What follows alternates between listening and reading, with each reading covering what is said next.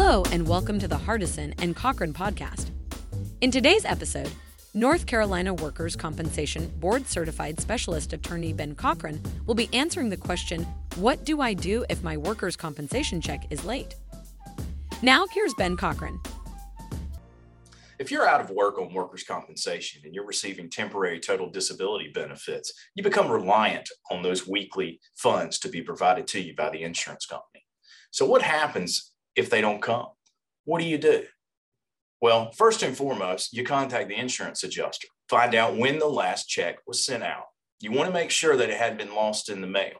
If you're not able to reach the adjuster, the next call to make is to the adjuster's supervisor.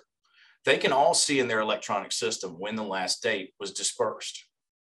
If this continues to be a problem, then what you can do is you can file a motion with the Industrial Commission requiring that your checks be paid in a timely manner.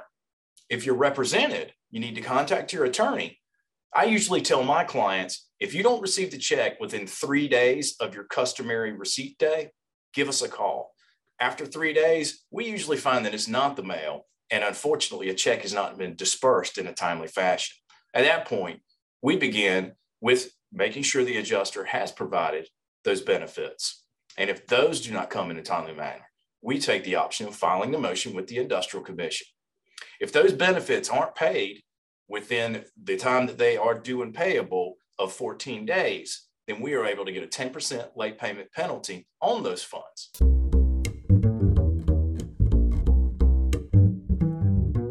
Thank you for listening to the Hardison and Cochran podcast. If you had any questions, feel free to contact the firm through their website at lawyernc.com. Once again, that's lawyernc.com. We hope you have a great day. Listening to this podcast does not create an attorney-client relationship between you and Hardison and Cochran.